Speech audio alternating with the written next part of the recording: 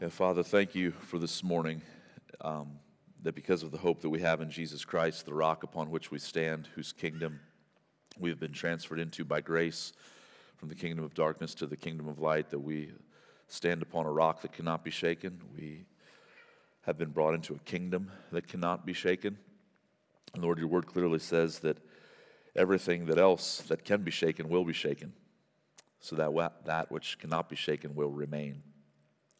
And Father, as we, found out yesterday with the war now going on and with Israel and Hamas, and we think of Russia and Ukraine and all the other things all over the world, we, with grateful hearts, turn our eyes towards heaven this morning and thank you that by grace we've been brought into your kingdom that cannot be moved, that cannot be shaken. And we say, Lord Jesus, let your kingdom come and your will be done on earth as it is in heaven, in our lives, in the world. Your word says the nations rage, the kingdoms totter, the Lord lifts his voice, and the earth melts. Your word is steadfast and certain. And it's to your word that we want to look this morning. So, Father, I pray that you would give us, by your word and by your Spirit, mighty hearts that also would not be shaken. Thank you for the time that we have together this morning. It's in Christ's name that we pray. Amen. Amen. Good to see you guys. Have a seat. Romans chapter 12, verses 3 through 8 is where we will be this morning.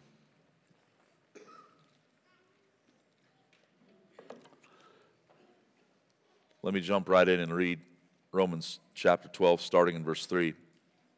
For by the grace given to me, I say to everyone among you, not to think of himself more highly than he ought to think, but to think with sober judgment, each according to the measure of faith that God has assigned.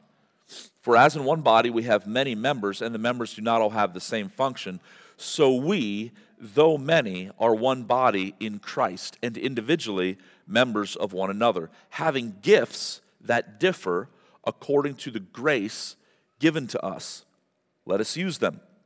If prophecy, in proportion to our faith. If service, in our serving. The one who teaches, in his teaching. The one who exhorts, in his exhortation. The one who contributes, in generosity. The one who leads, with zeal.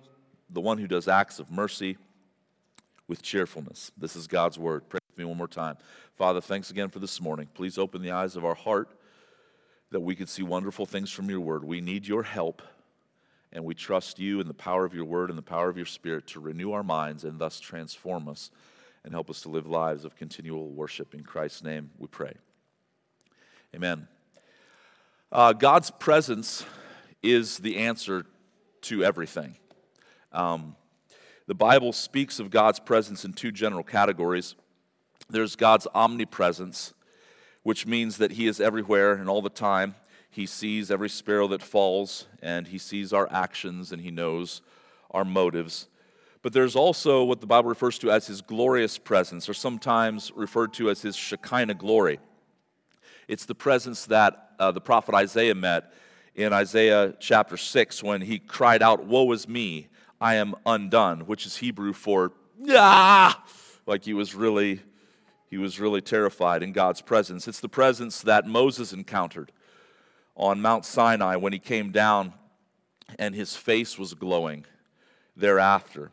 And as God sought to call a people to himself throughout the history of redemption, he set parameters and guidelines on how to approach his presence. And the primary way that he did this was through the giving of the tabernacle to Moses as he traveled with the Israelites to the promised land. And later on, that tabernacle came through the establishment of the temple in Jerusalem that Solomon built. And his glorious presence, the Shekinah glory, dwelt in the inner part of the temple known as the Holy of Holies. And only the high priest would enter there once a year on the Day of Atonement with the blood of a lamb, a pure and spotless lamb, as a sacrifice as a substitute and as a propitiation for the sins of the people. Now, after Solomon, the kingdom was divided into the northern kingdom and into the southern kingdom because of the rebellion of the people and partly because of what David had done in sinning with Bathsheba. Both of these nations, the northern kingdom of Israel and the southern kingdom of Judah, continued to rebel, even though, and God eventually punished them after warning them again and again to honor his law. But he eventually sent both nations into exile. The northern kingdom of Israel was taken captive by the Assyrians, and the southern kingdom of Judah was taken captive a little while later by the Babylonians. However, even while the nation was in captivity and even before God sent them into captivity, God would send prophets to warn the people, but also to promise them that one day they were going to return to the land, because God is always faithful to his people, and he always honors his promises even when his people are at times faithless to them. Now, in the story of the Old Testament, this is where the books of Nehemiah and Ezra come in. After the nations had been taken into exile, Nehemiah was called by God to go back and to rebuild Jerusalem, starting with the wall around the city, which is what the book of Nehemiah is all about. Ezra was called to go back to Jerusalem and to build the nation back spiritually, starting with the construction of a new temple, which is what the book of Ezra is primarily all about. However, even after the nation had been taken into captivity because of their rebellion, and even though God had brought them back, and even though he'd raised up Nehemiah and Ezra to call the people to rebuild the wall and to rebuild the temple, the people of God didn't follow through as they should have. And what's interesting about the stories of Nehemiah and Ezra is that in Nehemiah, the opposition to God's people primarily comes from without. There were these two bad dudes named Sanballat and Tobiah, and they're constantly causing trouble for God's people as they sought to rebuild the wall. But in the story of Ezra, as he seeks to restore the people spiritually and to rebuild the temple, the primary opposition doesn't come from without, but it comes from within.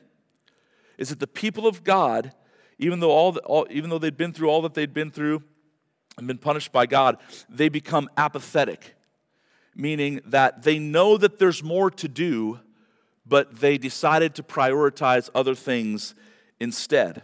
And this is where the prophets, and again, I'm giving you just kind of a broad overview of the Old Testament here, and this then is where the prophets Haggai, Zechariah, and Malachi come in. Anybody read them this past week? Everybody's favorite books, Haggai, Zechariah, and Malachi. But Haggai, Zechariah, and Malachi, they come in after the project of rebuilding the temple under Ezra. It had stalled because of this apathy in the people. They just became sluggish and prioritized other things. And God raises up these prophets to stir the people once again to action, to finish what God had called them to start.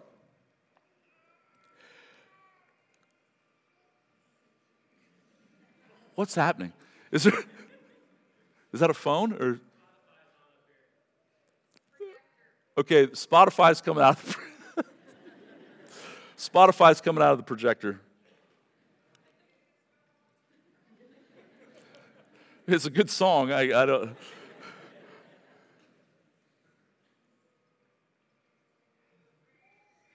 It's still going. Sorry, I really want to muscle through this right now, but I think I'm just going to wait till we can. There we go. Okay. Well, that was new. Anyway, back at Haggai.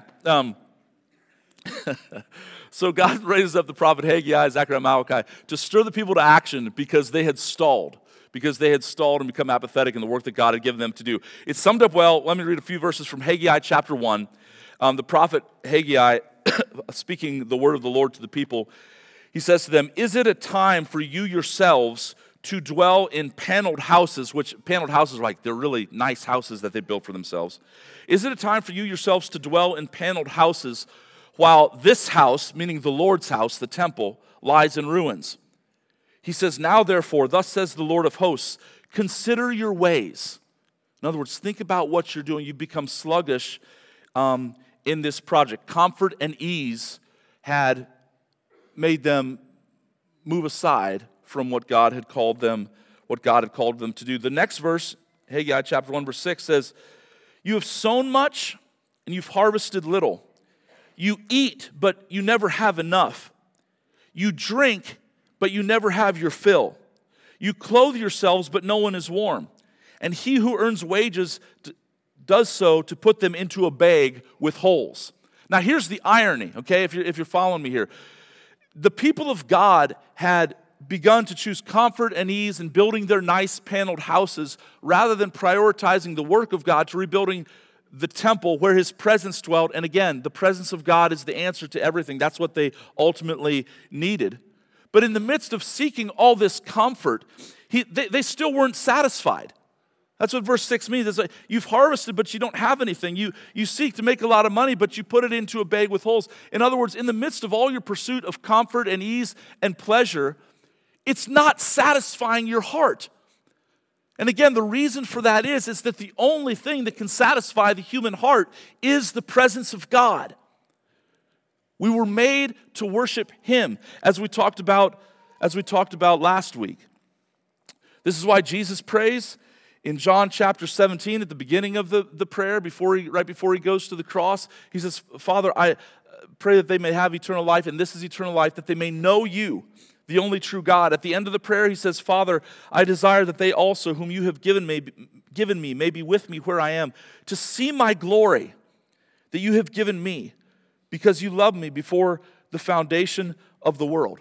Now here's the thing, and why you're like, Eric, I thought we were in Romans 12. Why all that Old Testament storyline and narrative is because here's the point, is that the answer to everything is God's presence. God's presence dwells in the temple. But since the day of Pentecost, after Jesus ascended and he poured out his Spirit, God's presence doesn't dwell in a building or in a place, but in a people. That's where his presence lies. And those people are the church. It's you and I.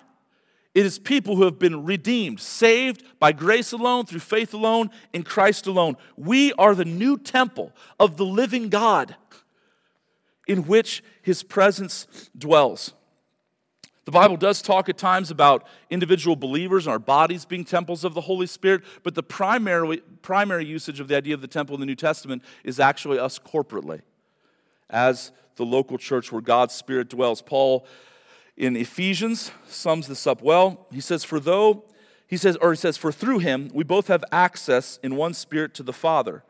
So then you are no longer strangers and aliens, but you are fellow citizens with the saints and members of the household of God, built on the foundation of the apostles and the prophets, Christ Jesus himself being the cornerstone. And listen, in whom, in Christ, the whole structure being joined together grows into a holy temple in the Lord. In him you also are being built together into a dwelling place for God by the Spirit. Did you know that about us? Did you know that that's what the church is? That we are a temple of the living God, not a place, not this building, not any building, not just a city, one place in the world, but God's presence dwelling in his people. Now I say all that to understand all this theologically, because as awesome as that is, that God has divinely appointed the church, his people, in this era in which we live, to have his presence dwell in us, to be this new temple, as strange as it may seem, despite all the grace that he's shown us in the new covenant, many people, many Christians, just like in Ezra's and Haggai and Zechariah's and in Malachi's day, many Christians remain apathetic and sluggish and prioritize other things when it comes to the centrality of the local church, the people of God, where God's Spirit dwells. Now, to be certain, Jesus Christ said very clearly that he would build his church and the gates of hell would not prevail against it. That is a promise. And as I said earlier, God is always faithful to keep his promises. And Jesus Christ, he is the better Ezra, he's the better Haggai, he's the better Zechariah, he's the better Malachi, and he will see the project through until the end. He is the chief architect, and he will not fail. Amen? He said the gates of hell will not prevail against it. And just as a little side note there, it's not that gates don't march on people, people march on gates. And that's what the church is supposed to do, this church of the living God that hosts the presence of God, going towards the darkness, taking back what the enemy has stolen through his lies and through his desire to steal, to kill, and to destroy. But anyway, here's the point. What Paul presents in this passage in Romans, we'll get back to Romans here, I promise. What Paul presents in this passage in Romans this morning is an inspired call to live as the people of God and to play the role that God has for each one of us to play in the local church. Not to be apathetic and sluggish towards what Jesus Christ is building. Again, is he ultimately the one building it? 100%. But he calls us to play a role in it. And what I want us to see very clearly in the text this morning is that I think it's a lot of this idea of prioritizing the role of the church in our lives that is the key to our transformation. Look at the text in Romans, please. Last week, we looked at all of life, verse 1, is to be worship. If we are going to live a life of worship, verse 2, this is how it will happen. We must not be conformed to the world, but we must be transformed by the renewing of our mind. The first thing that Paul is going to bring up then practically, and he's going to do this throughout all the rest of these chapters. Remember last week I said verses 1 and 2 are like a container into which he pours chapters 12 through 16. But the first thing that he brings up in verse 3 is this idea of thinking differently or renewing our minds on the place of the local church. Look at verse 3. He says, "For by the grace given to me, I say to everyone among you, not to think of himself more highly than he ought to think, but to think with sober judgment, each according to the measure of faith that God has assigned." And what he's going to go on, what I read earlier in the rest of these verses 4 and 5, he's not just talking to us about thinking about ourselves individually as we so tend to do, but he's talking about thinking about ourselves within the body of Christ. I want to try again because I want to make sure everybody's on board. I want to try to pick you up and make sure that we see this. I want you to see the link between transformation in verse 2. Do not be conformed to this world, but be transformed. How? By the renewing of your mind. What's the first thing he says that we need to renew our minds on? That's why I emphasize the word think so many times in verse 3. That's the link. We need to think differently about our place in the local church. The links being, again, I know there's one in between there, but think about it. The reason so many of us lack transformation is because we do not think rightly about the centrality of the local church. Does that make sense? Do you see where I'm getting this from? Nod your heads at me, or say amen, or say something. Do you see where I'm getting this from? I'm not trying to make this up. I'm not going to preach this morning about the centrality of the local church just because I'm a pastor. And, well, he's a pastor. Of course he's going to say that. He wants everybody to be more involved and to be there and to show up. That's not my heart. That's not the point of the text.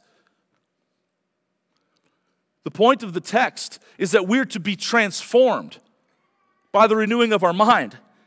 And the first thing we need to think differently about is the place of the local church in each one of our lives. And again, as I already kind of laid my cards on the table this morning, I argue that the people of God, just like back in Haggai's day, we've grown apathetic. We view the church as a side hustle. We view the church as something that we will be committed to if it is convenient for us. And brother, sister, right there is the reason why our lives remain the same, and we do not see transformation. Yes, we have the Bible. Yes, we have the Holy Spirit. Yes, we can pray. Those are all means of grace that God has given, and they're glorious. But all I'm saying is, not that they're not important, but that's another text, that's another sermon for another day. And most of us do tend to prioritize these things. The thing that we don't prioritize is the centrality of the local church. Is that the Spirit of God, look around you, literally, move your heads, look around. Around you are your brothers and sisters in Christ. They have been saved by grace through the blood of Christ just as you have. And God has placed something inside of them that you need. And God has placed something inside of you that they need. And if we are, the big thing this morning as we get down, we're going to get down into some practicals and different ways that we need to think differently about some specific things within the church. But the biggest thing that I need us to see this morning is just simply that, like, we need to adopt the right attitude with the way in which we approach each other.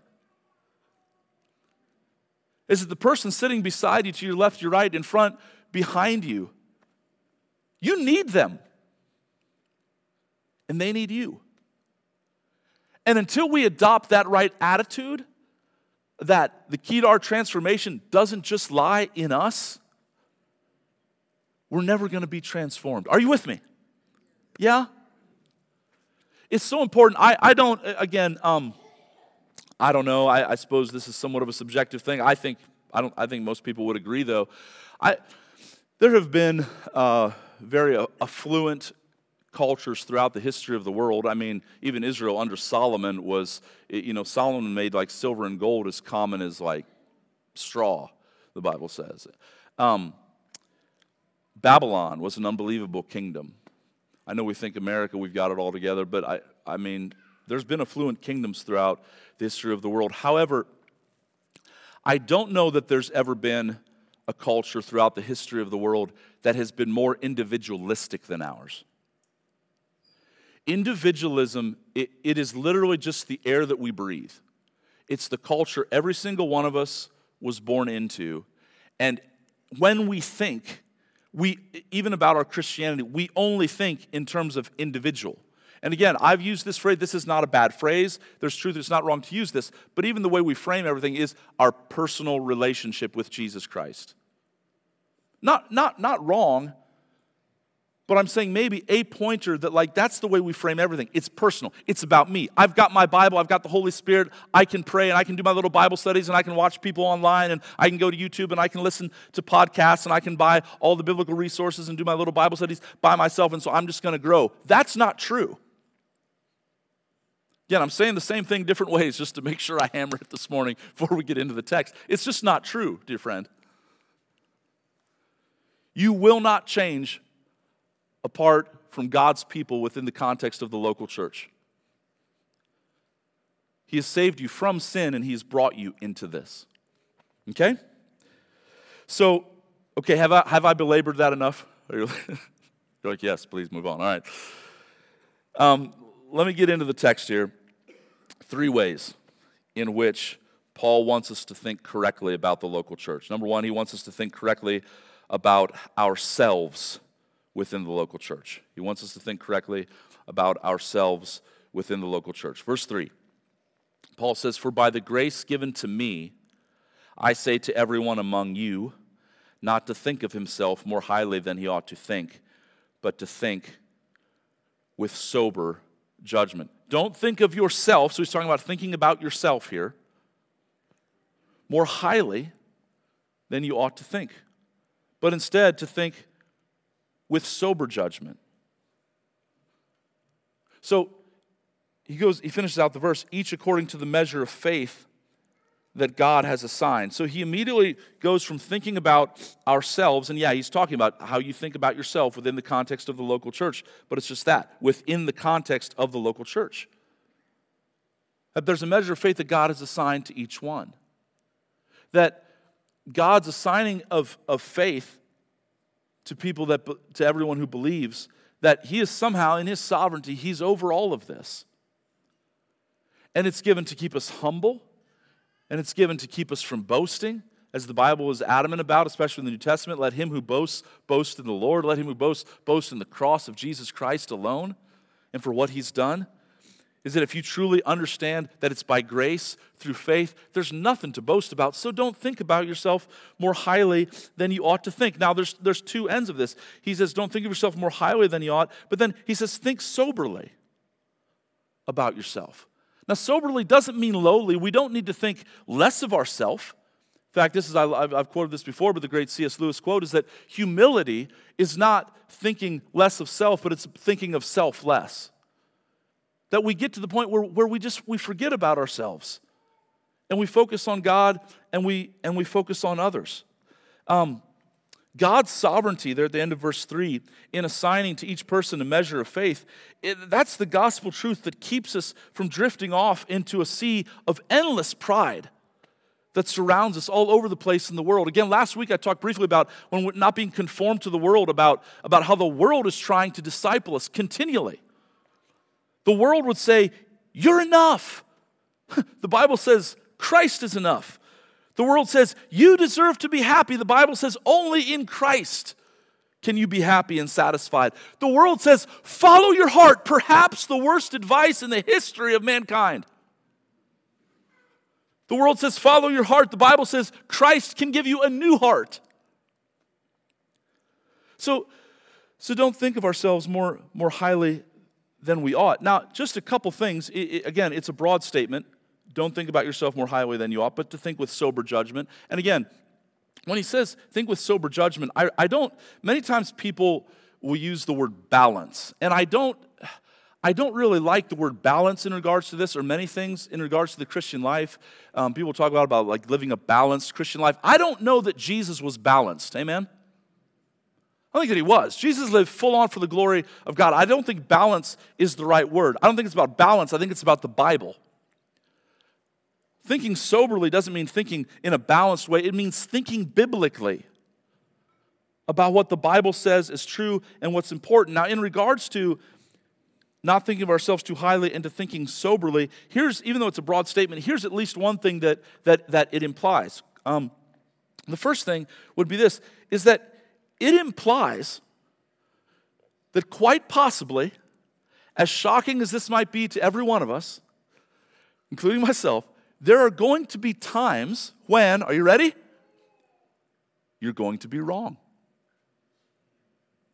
Yeah.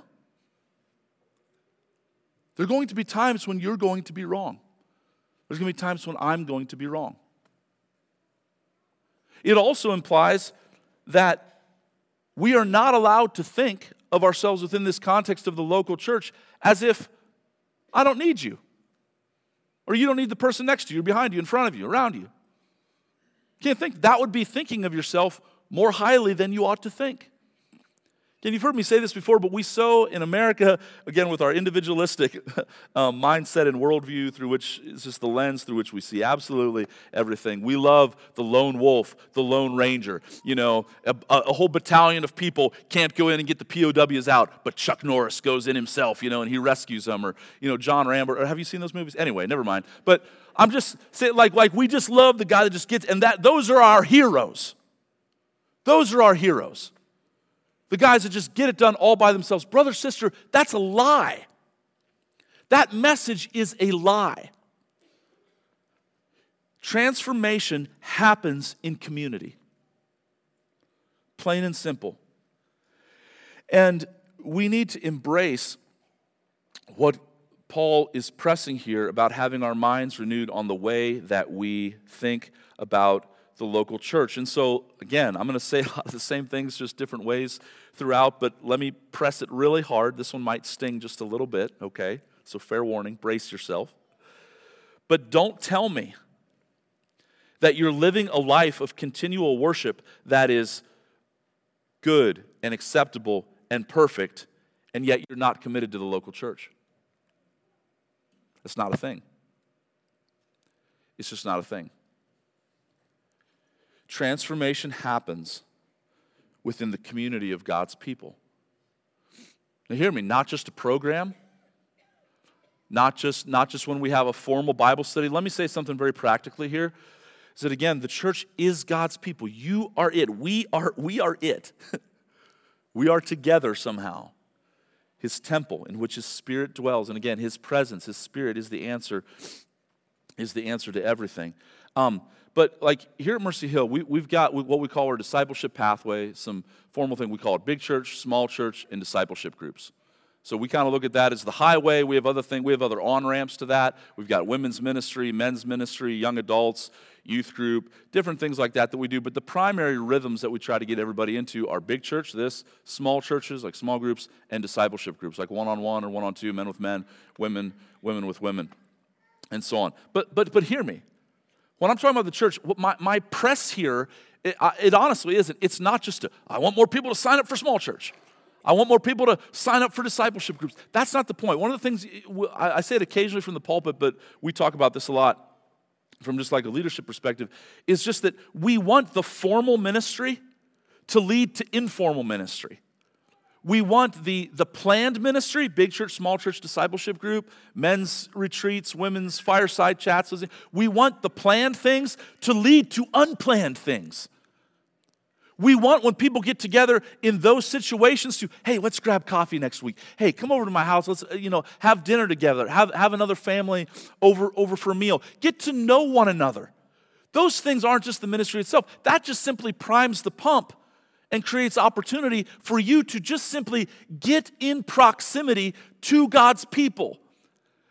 And the primary work of building this new temple that Jesus is ultimately over and is the chief architect of. Listen, in the Old Testament, yes, it was literally getting wood and bricks and stone and building a temple. The work in the New Testament is to build relationships, you see.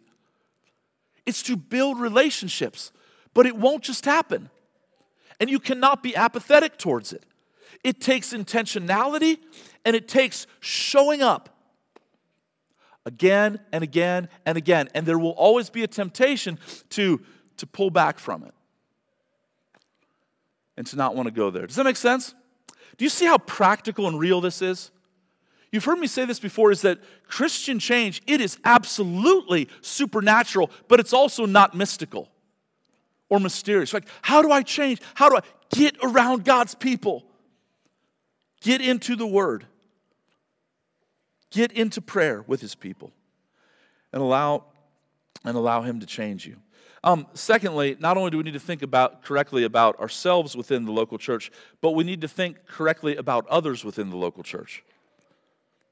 Verse 4, for as in one body we have many members, and the members do not all have the same function, so we, though many, are one body in Christ, and individually members of one another. A couple of observations. First of all, you were saved from sin, but you were saved into a family.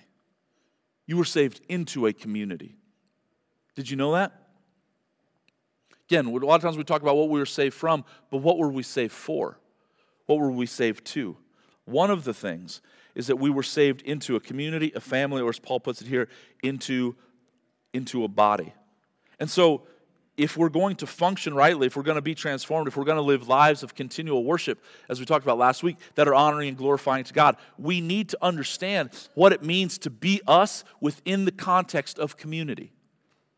It's the only way to rightly understand it. Here's one of the things that was implied last week, and again, I think verses 1 and 2, it just is to drizzle down into all the rest of the verses that follow throughout the remainder of the book. But remember, last week it talked about if we're going to live lives of continual worship, to offer our bodies as a living what? A living sacrifice. A living sacrifice. So just know, I mean, if you've ever had one kid, and they just think they're it. They are it. They're the only kid. They're the first one, right? But then you have another kid. And all of a sudden, this is really, I'm going to say it. It's kind of funny. The other day, Hannah, we found some really old pictures that her dad had saved from when the boys were really little, and we were going through them. It was so funny. Ephraim, was our firstborn, and so he was it for a while until Rowan came on the scene. And literally the first picture that we have of Rowan, I think maybe Lois, Hannah's mom, was holding him or something, I forget who it was, but the first picture we have of Ephraim when Rowan came into the world, literally still in the hospital, is of him just going, like he's just like weeping and like, sorry, buddy, if you're here, I don't mean to embarrass you, but it was pretty funny. But that's kind of how we think it's all about us. We've been saved into community. It's not about it. It's going to take sacrifice. It's going to take putting other people first. Second observation, Just a general one, but I think it's very much explicit here in the text. These people that you're around in this community that you've been saved into, people are not like you. What I mean is they think differently than you. They're going to have different opinions than you. They're going to approach problems from a different perspective than you. And where you think, this is the answer, this is what we need to do. There's going to be others that go, I think this is what we need to do. They're going to be different than you. And if I can just press this, and again, coming back to the idea of transformation and how we're changed in regards to thinking differently. Dear friend, if you want to be changed, can I just say this? It should be obvious to us, but you need different in your life. And I'll just use myself for an example. The reason I am where I am in whatever problems that I'm facing is because I keep doing things the way I think they should be done. You follow? Right? So what do I need? I need another voice. That's not mine. I need some other thoughts. I need some other gifts that aren't mine to help shape me. And the same is true of you. Different, and by different here again, don't get weird on me with this, but different in the sense of different giftings, different people are the key to your transformation. And again, people are going to think about things differently than you, but as we all work together, it becomes this beautiful thing. Think about the problem even within our own bodies if my face was terrified of my hand every time it approached. Right? Like I go to brush my teeth. It's like, no, sorry, I know that was kind of a weird illustration, but I'm just like, think about the dysfunction. Here comes the hand again. Or if my foot was terrified of my hand, every time I went to go tie my shoe and it's, moving around and like not wanting to, like it wouldn't work. Dear friend, you need the person, not just the person, but the people that are different than you in order to be transformed.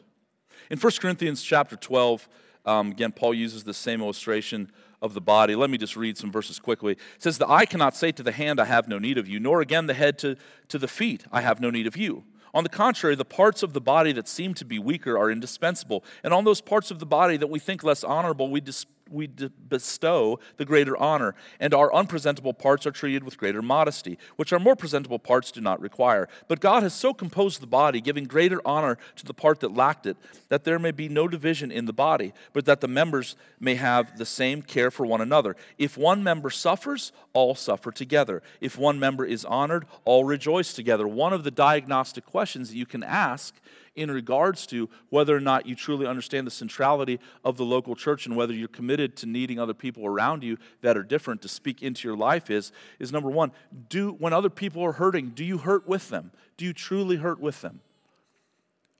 And secondly, when other people are honored or when other people have good things happen in their life, and quite honestly, this might be the more difficult one for many of us, is that when good things happen to other people, do you celebrate with them?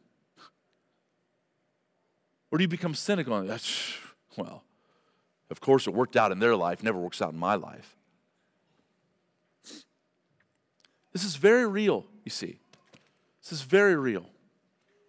And very helpful if we lean into it. Thirdly, from the text here, the reason that people are different is because God made them this way. Just another thing to keep in mind for all of us. The reason people are different is because God made them this way. Again, end of verse 3, according to the measure of faith that God has assigned. Middle of verse 6, having gifts that differ according to the grace given to us. Who gave the grace? God did. He's the one that has made people that aren't like you to help you, and He's the one that made you the way you are, different from other people, to help them. And this is where our transformation lies. Lastly, not only do we need to think differently about ourselves within the church, about others within the church, but we need to think correctly and differently about gifts within the church. He lists these gifts here at the end, but there's a few important details that I want to point out about this. Okay, is notice, first of all, just when he goes into this list here, he says, if prophecy in proportion to our faith, if service in our serving, the one who teaches in his teaching, the one who exhorts in his exhortation, the one who contributes in generosity, the one who leads with zeal, the one who does acts of mercy with cheerfulness. Notice here that he doesn't give a gift and then he doesn't go into this exhaustive treatise on what exactly every single gift means. He just simply lists them and understands that they'll be discovered and understood as people work it out in the body. Now there are other places in the scriptures that give more details to them, and there's nothing wrong with studying that, and there can be a little bit more that's gleaned. But my point is that here, Paul's point isn't to give this exhaustive explanation of what each one is. His point, though, is that these gifts are all different and that they're supposed to be in close proximity to one another. And that's how they work. Secondly, and this is very important, I would argue one of the bigger ideas than understanding precisely all the little details about what each and every gift is and what it means, is that it's important to understand that every gift only operates by faith. Every gift only operates by faith. This is really the point here of that little phrase at the end of verse 3, each according to the measure of faith that God has assigned. Have you ever wondered what's the difference between a natural talent or ability and a spiritual gift? Have you ever wondered that? I've gotten that question a lot as we talk to people about spiritual gifts over the years. Here's the difference, one of the primary differences. A spiritual gift only operates by faith. Natural talents don't. It can be done just in the natural. But spiritual gifts operate by faith. And let's talk about faith for a second and what I think Paul has in mind here, not just here, but whenever he talks about it. Faith is truly a looking away from self and looking towards God in humble, childlike dependence. That's what it is. So this whole thing about having like proud faith or whatever, that proud faith is an oxymoron. Or sometimes people say, I have great faith. I even think that phrase, makes me feel a little icky, to be honest with you. You know, you remember the story of the Roman centurion that he called Jesus to, heal one of the people in his household.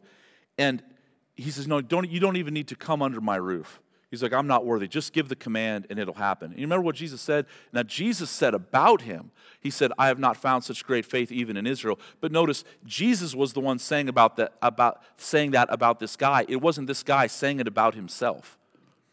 And so when you see people boasting that they have great faith, I think that's a sign that they don't get it. And again, do you see how this is important to the operation of gifts and being around each other and creating a culture of grace within a local church? Is that the point here is not that we all run around, well, I've got this gift, and I can prophesy, and I'm good at serving, and I can teach, and I can exhort, and I can give, and I can lead, and I show mercy. No. Faith is just, it implies humility. It implies looking away from self and looking towards Christ. Again, please hear me. I can be as proud as anyone. I mean, in the flesh, in the old man, I can be as proud as anyone. But I think all of us know that in regards to any of our gifts, and so for me on a Sunday morning here teaching, I'm not up here just depending on my own words and my own, little sermon notes, my own little outline that I've put together. I'm trying ever since to look away from self and say, dear Jesus, please help. Please let your word not just come with words, but with power and with the Holy Spirit and with deep conviction of sin. And no matter what your gift is, that's the way that we're to operate, brother and sister. In humble dependence upon Christ and upon what only He can do. Also, notice here that he says, there's two places. In verse 3, the very first line, and also in the middle of verse 6. In verse 3, at the beginning, he says, for by the grace given to me, and then look at the beginning of verse 6, having gifts that differ according to the grace given to us. Now, those two little phrases are repeated, and I think we're supposed to see them. The grace that he's specifically talking about here is the grace of these gifts. It's literally grace gifts is how it would literally translate. That's the specific grace that he has in mind here. But notice that it's grace given to us, but I really want us to get this, is that the grace given to you isn't just for you. The grace given to me isn't just for me. It's for others. Do you see that? Paul says in verse 3, for by the grace given to me, meaning as an apostle, I say to every one of you. Apostleship being one of his gifts. He says this even more explicitly in Ephesians chapter 3. He says, for this reason, I, Paul, a prisoner of Christ Jesus, on behalf of you Gentiles, assuming that you have heard of the stewardship of God's grace that was given to me for you. Now, here's the point. Do you have a grid? Do you have an understanding that the grace given to you isn't just grace for you? The grace given to you is supposed to come through you to others. See, it doesn't stop with us. It's supposed to flow through us to the church around us and to the people that need it. We'll spend a little bit of time here on these gifts. I'll just unpack them quickly. The first one is probably the one I'll spend the most time on, just because it's usually the one that people have the most questions about. But he says, if prophecy in proportion to our faith. Now, important detail here, okay? The first one being is that where he says, in proportion to our faith. That little word, our, it's the definitive article, and it's our, you can kind of get it from that, but it would better be translated the. So it should say, if prophecy in proportion to the faith. To the faith. The point being is that when he's talking about prophecy here, he's talking about the faith as a whole of like the whole of Christianity. Like we'll refer to the Christian teaching as the faith. And his point is that nobody can prophesy anything that is in opposition to the Scriptures. Now, very quickly, I'm going to do a quick rundown on prophecy just because, again, this is one that usually gets the most questions. There's, generally speaking, 4 categories in regards to prophecy and how different people understand the way in which it works in our world. Let me define it first. In terms of prophecy, what I would argue is that it's not just foretelling, although there is some of that at times. It's mainly forthtelling. So for example, look at the prophets, Haggai, Zechariah, and Malachi that I mentioned earlier. There was a problem in the people of God, and the prophets brought what I would call a now word to the people. Now, this wasn't something that they made up. They could look back at the Pentateuch, they could look back at the law, the Word of God, and all that God had given, and say, hey, we need to build the temple. We need to keep His commands. We need to do this. But the people have grown sluggish. But God raised them up with a nowness to their message to call them to act. That's what I would argue the gift of prophecy primarily is. It stirs the people of God to action and to work. Now, in regards to the gift of prophecy, 4 general categories, and I just run through these because I do think it's somewhat applicable in our world, especially with all the false teaching and stuff that's out there. The first category is there are people who say that prophecy is as authoritative as Scripture. Let's put a big fat X through that one, okay? That's absolutely not true. I'll hear people all the time say, well, this guy prophesied, or this guy prophesied, so it's going to come true. I mean, one of the things I'm going to say it just because if you've ever turned on the TV in the last 3 or 4 years, you'll have seen it. But there's been guys all day long prophesying that Trump was going to become president again and that he really won the election and blah, blah, blah, blah, blah. They were wrong. Wasn't true. Just because they prophesied didn't mean that it came true, okay? And we should also not take anyone's prophecy that they quote-unquote have for us as something that is authoritative with Scripture. We test it with Scripture. The second category of people who isn't say that it's authoritative like Scripture, but they act like it's authoritative like Scripture. They won't say that it's on the same level of Scripture, but they kind of act like it is, and they run their whole lives around it. I would also put a big fat X through that one. Let's not do that. Let's test everything. Again, 1 Thessalonians chapter 5 is very clear. It says, do not treat prophecies with contempt, but test everything, hold on to the good. Very straightforward, very clear when you hold the Word of God in its place. The third category is probably the category that I would fall into the most. It's that there are people who think that prophecy, in the sense of what Paul is talking about here and in several other places in the Scriptures, he's speaking of something less than being authoritative like Scripture. He's just simply speaking of a now word that's derived from the written word, the living Word of God, that is authoritative.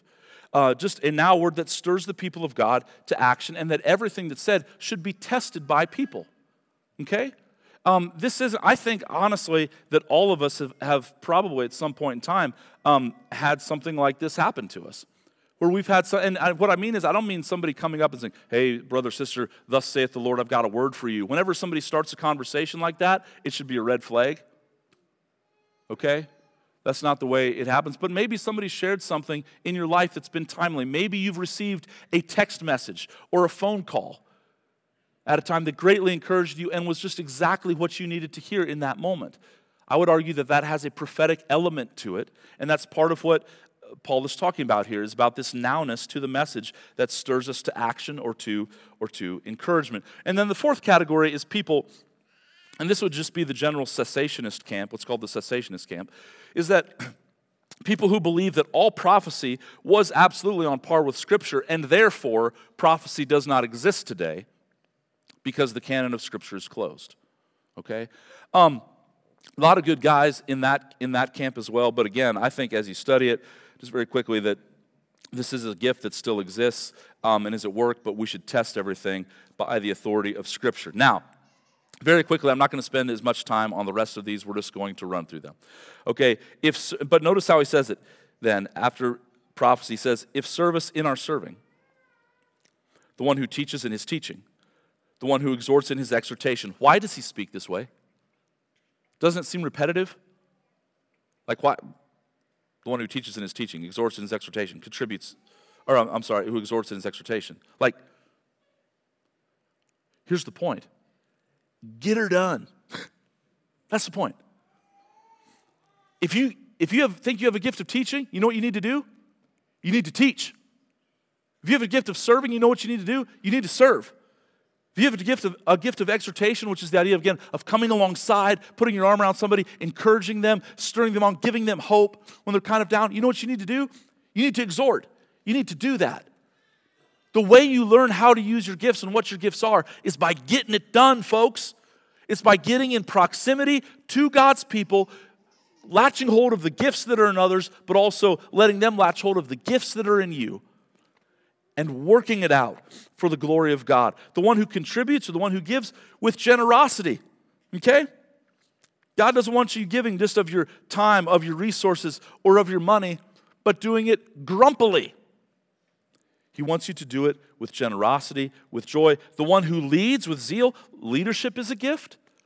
Again, just as a way of side note here, again, understand this correctly, frame it correctly. Are there just some people who serve and others don't? No, all of us serve. But certain people are especially gifted at it. Is everybody to be able to teach? Absolutely. But some people have a special gifting in it. Can everybody exhort, encourage? Absolutely. But some are more gifted in it. Should everybody give? Absolutely. But some are more gifted with it. Also, should everybody be leading in some aspect in their life? Absolutely. But some are especially gifted in it. Do it with zeal, with passion. Don't do it half-heartedly. We don't need half-hearted leadership. We need leadership that is encouraged and that goes forward. And lastly, those who do acts of mercy. People with a special measure of patience that also see the people that are hurting, and they run to them with their ointment and with their salve and with their medical kit to help them and to care for them and to help bring healing. Not to do it with bitterness, not to do it with cynicism. Have you ever been around maybe a doctor or a nurse who comes in to care for you, and I don't know, maybe you're like the 27th one that day that they've had to give a shot to or something, and by the end they're just like, breaking out the little alcohol pad, and they just kind of stay, it's maybe not the best bedside manner. That's not how we show acts of mercy. We're to do it with cheerfulness, not with just exhaustion. And so if you're exhausted, you need to come back and rest in the Savior. Anyway, worship team, you can come up, and we'll close. This is really, really, really, really practical, folks. And it's really, really, really important. In fact, I want to argue that, I don't want to say it's more than, but this passage is just as important as Romans 8. it's just as important as Romans 3.